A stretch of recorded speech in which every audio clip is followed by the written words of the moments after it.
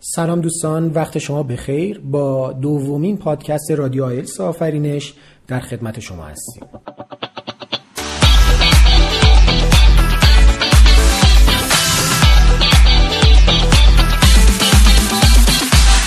خب همونطوری که هفته قبل به شما قول داده بودیم، قرار شد که شنبه ها با داوطلبای آزمون های رسمی آیلتس مصاحبه‌ای داشته باشیم.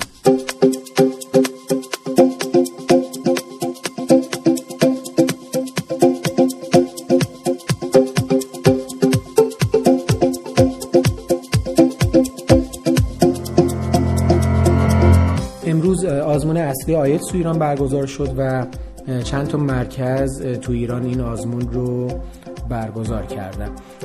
ما مصاحبه‌ای رو انجام دادیم با داوطلبای سنترهای مختلف که امشب مصاحبه ما با یکی از داوطلبای مرکز پروشات رو میشنویم.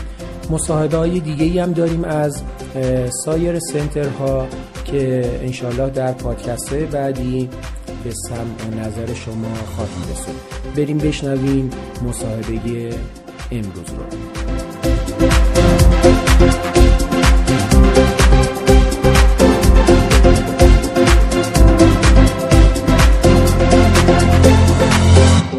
خب دوستان، در خدمت جناب آقای محمد رضا حجازی هستیم. محمد رضا گویا امروز در آزمون اصلی آیلتس شرکت کرده در سنتر پروشات. محمد رضا جان، اگر لطف کنی خودتو معرفی کنی، اینکه چند سالت هست و اینکه چندمین بار آزمون رسمی آیلتس رو شرکت میکنی. محمد رضا حجازی هستم، 24 سالمه و مهندسی نرم افزار دارم.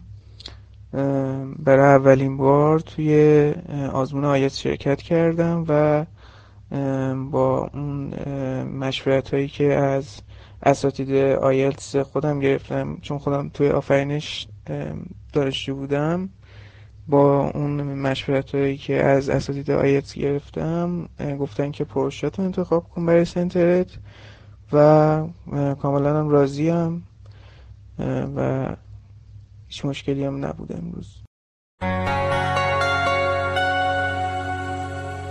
خب محمد رضا جان، میتونی لطف کنی به هم بگی که شرایط برگزاری آزمون چطور بود؟ محل برگزاری آزمون کتبی، امکاناتی که احتمالاً پروشات داشته و خدمت گلت عرض کنم که رفتار پرسنل اجرایی آزمون یکم توضیح بیشتری در واقع میخوام که از حواشی ما بدی. امروز صبح من چون خیلی آدم حساسیم روی زمان و وقت و اینها، با توجه به اینکه سنتر پروشات به من گفته بود که ساعت 7:15 اونجا باشین، من ساعت 7 اونجا بودم.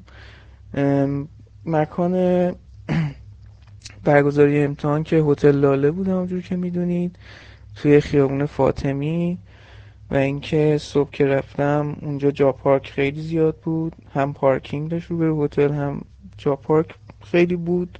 ساعت 7 صبح، 7 رو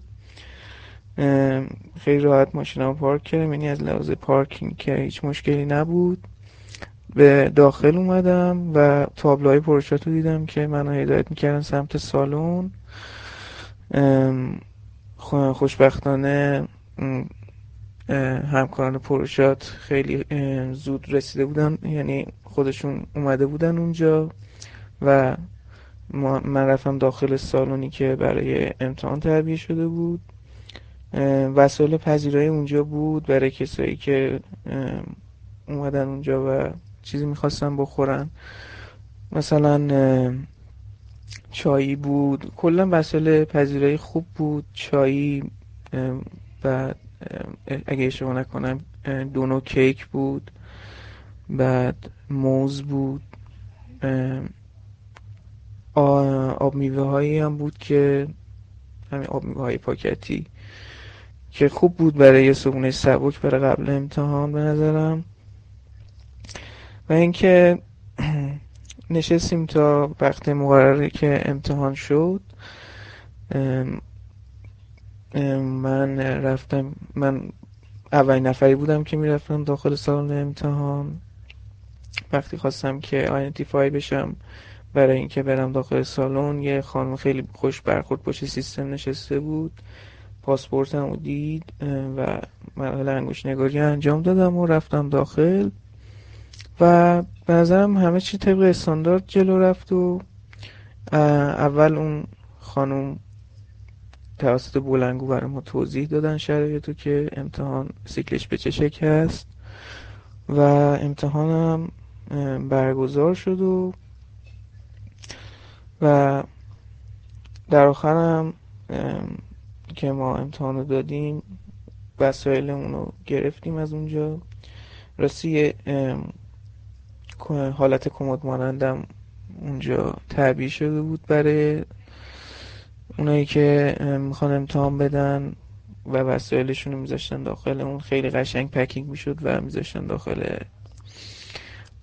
اون جایی که تعبیه شده بود برای هر شخص و یه کارتی میدادن که در آخر اونا رو گرفتیم و همین. خیلی همه چی رو روال و استاندارد به نظر من برگزار شد و رفتار پرسنل اونجا واقعا مؤدب و خوب بود، یعنی با خنده خیلی برخورد میکردن و خیلی مؤدب بودن و این باعث شد که خیلی استرس کمتری داشته باشم.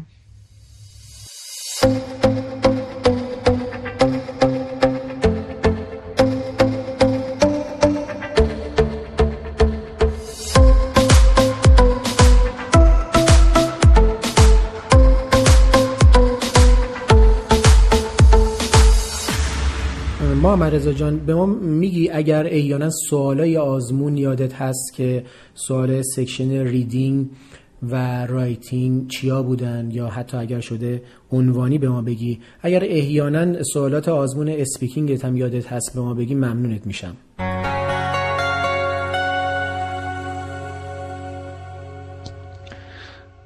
اون چیزی که یادم میاد از بخش اسپیکینگ اینه که اولا اگزمینر من یه خانوم خیلی به قول خودمون جا افتاده و خیلی متشخص بودن و اینکه خیلی آروم و متین بودن، خیلی استرس منو کم کرد. رفتاری که داشتن یعنی خیلی آروم بودن، برای من خیلی خوب بود. و اینکه یادم تو پارت 1 که شروع کردن از من پرسید که راجع محل زندگیم پرسید که مثلا do you live in a house or apartment، که خیلی سوالای راحتی بود پارت 1. مثلا بعد سوالای مختلفی پرسیدین که مثلا آیا فکر میکنین ایمیل چیز خوبی هستش و به نظرتون چند نفر هستن که مثلا تو خانواده شما ایمیل دارن و اصلا از ایمیل استفاده میکنن، یا اینکه شما بیشتر دوست دارین نامه بنویسین یا اینکه مثلا با تلفن صحبت کنین. یه همچین سوالاتی از این قبیل پرسیدن. تو پارت 2 که کیو کارد رو بهم دادن، راجبه یه خبر خوبی بود که راجبه یکی از بهترین دوستاتون شنیدین، اونو توصیف کنین، بگین که خبر چی بود و کی این اتفاق افتاد و اینکه چه احساسی راجبه این خبر داشتین و که به نظرم خیلی راحت بود. و پارت 3 اسپیکینگ هم که راجبه جنرال کوئسچن، راجبه همون کیو کاردی بود که ازم پرسیدن، این که مثلا توی کشور شما مثلا خبرهای خوب چی هست، یا مثلا اینکه خبرهای خوب چجوری با شبکه‌های اجتماعی مثلا دست مردم میرسه، یعنی راههای جدید رسیدن خبرهای خوب به مردم چیه و از این قبیل سوالات بود.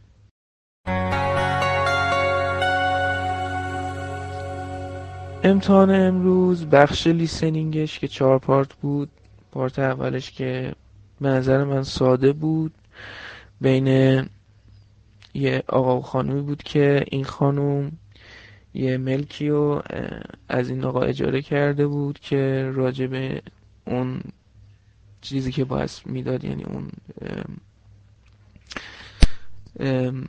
اجاره‌ای که باعث میداد پرسجو میکرد از اون آقا که شامل تکس میشه مثلا، یا مثلا قوانین اون ساختمون که مثلا گاربیج رو کی میذارن دم در، به این صورت بود. و اینکه پارت 2 متاسفانه امتحان لیسنینگ امروز 2 تا مالتیپل چویس داشت که همه میدونم مالتیپل چویس ها واقعا مثل کابوس میمونه تو امتحان لیسنینگ برای دانشجو و اونایی که میخوام امتحان بدن. تو پارت دوم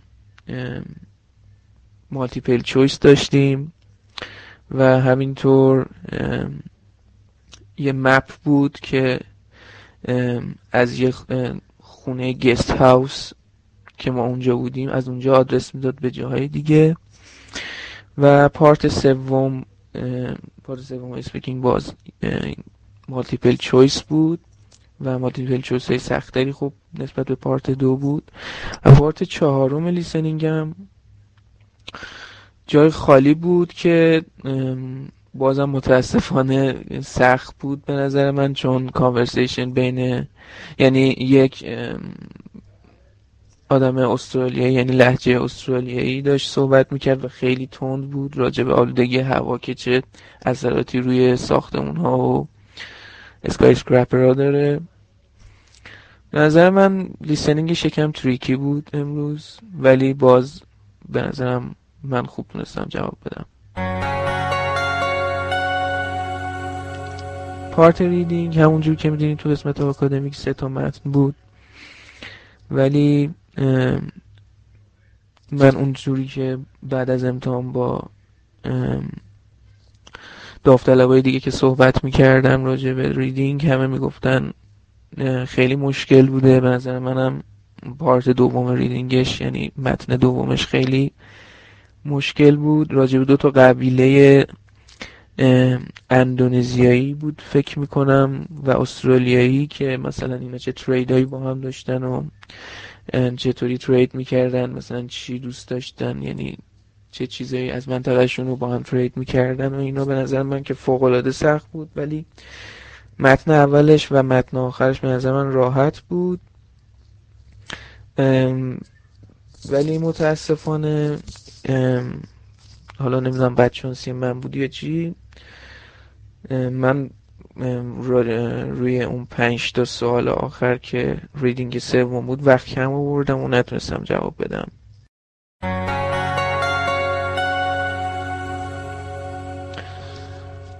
قسمت رایتینگ تاسک 1 یه بار چارت داده بود راجع به افرادی بود که تو سال 2005 تو استرالیا، زنان و مردایی که تو سال 2005 تو استرالیا هیچ گونه فعالیت فیزیکی نداشتند، که یه چارتی بود که یه قسمت بالاش درصد بود و قسمت پایینش هم ایج بود و اینکه چارتش 2 بخشی بود، یعنی هم میل داشت هم فیمیل ولی روی یک چارت، و درصد اینکه اینا توی این سال هیچ گونه فعالیت فیزیکی نداشتن و اونجا به تصویر کشیده بود که باید جواب میدادیم.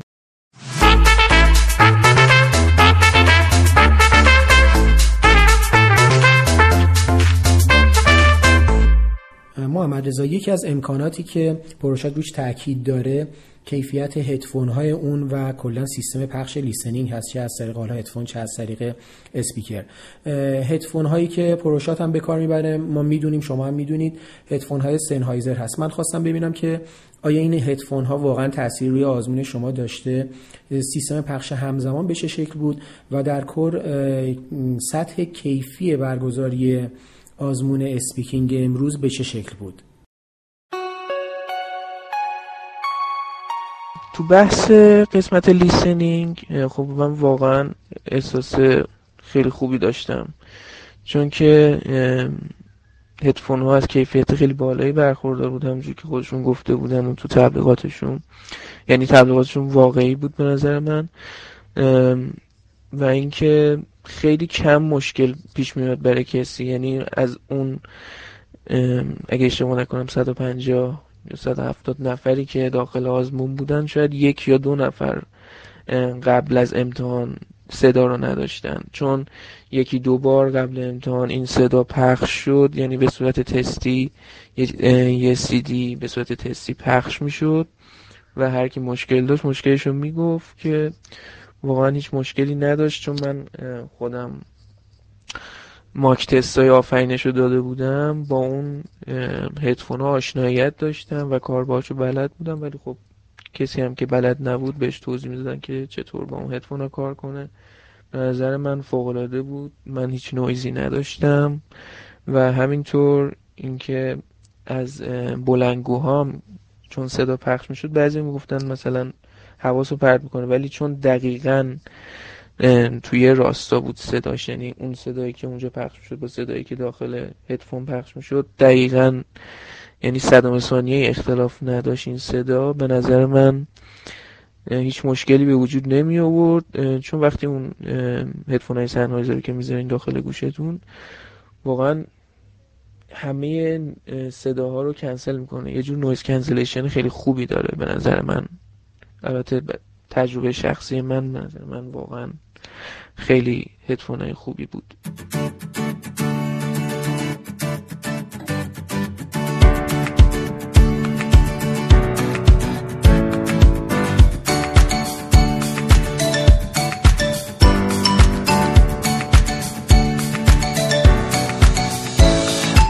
محمد رضا جان، میشه از شرایط برگزاری آزمون اسپیکینگ هم به ما بدید که آیا اونجا هم رضایت داشتی یا خیر؟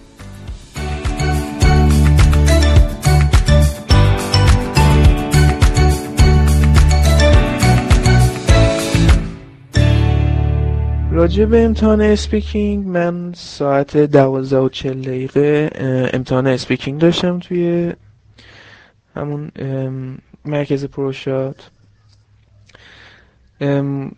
از من پیشنهاد میکنم که دوستانی که امتحان دارن نیم ساعت یا 40 دقیقه زودتر اونجا تشریف ببرن، چون جا پارک اونجا خوب نبود، یعنی چون محل دفترش پروشات جایی هستش که از بزرگراه، یعنی نزدیک بزرگراه هستش، بهتره که زودتر دوستان برن اونجا تا بتونن جای پارک خوب پیدا کنن و از قضا منم اونجا رو زودتر رفته بودم و جای پارک پیدا کردم. این برای مسئله جای پارک.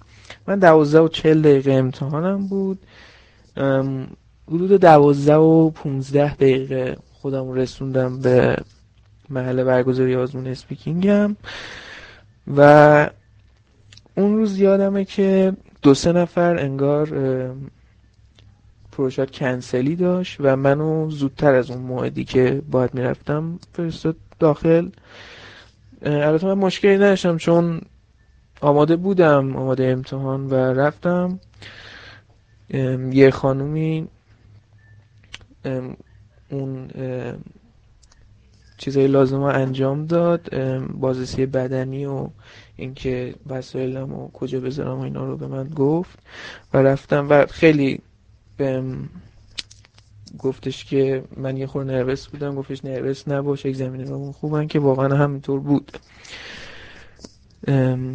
اونجایی که من شنیده بودم یه آقای اونجا اگزمینر بودن، راجع به خانوم چیزی از پروشات نشنیده بودم، ولی وقتی رفتم داخل اتاق اسپیکینگم یه خانوم میان سالی بودن که واقعا رفتارشون هم با من خوب بود و از نظر اسپیکینگ هم واقعا راضی هستم از سنتر پروشات.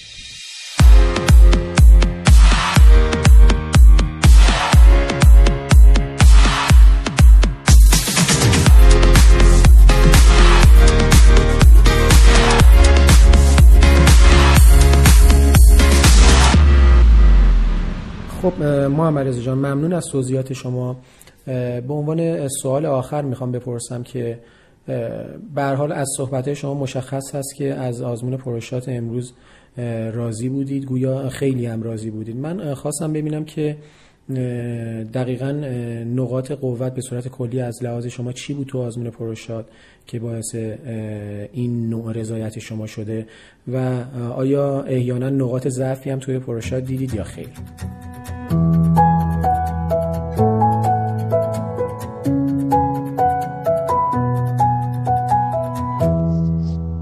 نکته مثبت پروشات که نکات مثبت خیلی داشت، ولی مهمترینش به نظر من رفتار خیلی صمیمانه تو هم با جدیت بود که واقعا باعث شد استرس من از بین بره.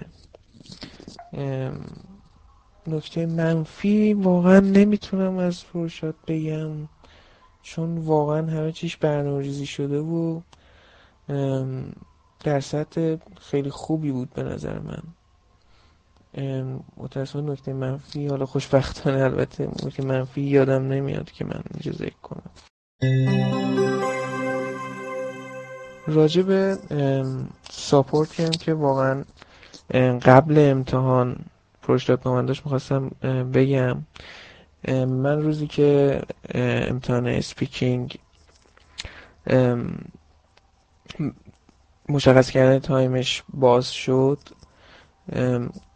ساعت 10 شب بود و من به هیچ گونه آنتن و وسایل ارتباطی دسترسی نداشتم، یعنی خارج از شهر بودم و وقتی که رسیدم داخل شهر دیدم که خیلی جالب بود برام که از خود پروشات برام پی ام دادن داخل تلگرام که ما با شما چند بار تماس گرفتیم بر نداشتین و در دسترس نبودین، این ساعت باز میشه سایت، میتونید تایم اسپیکینگتون رو انتخاب کنید.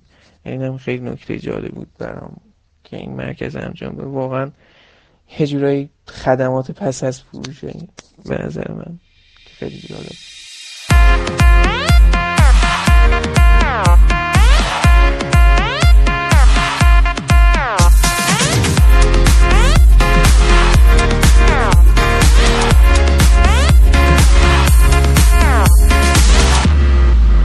ممنون محمد رضا جان. میدونم که خسته بودی بعد از آزمون. تشکر میکنم از اینکه وقتتو به ما دادی و به شنونده‌های رادیو IELTS آفرینش صمیمانه برات آرزو میکنم که بهترین نتیجه ممکن رو تو آزمون رسمی IELTS بگیری و بازم تشکر میکنم که وقتت رو به ما دادی. فعلا خدا نگهدار و با آرزوی بهترین ها برای شما و همکاران عزیزتون در آفرینش.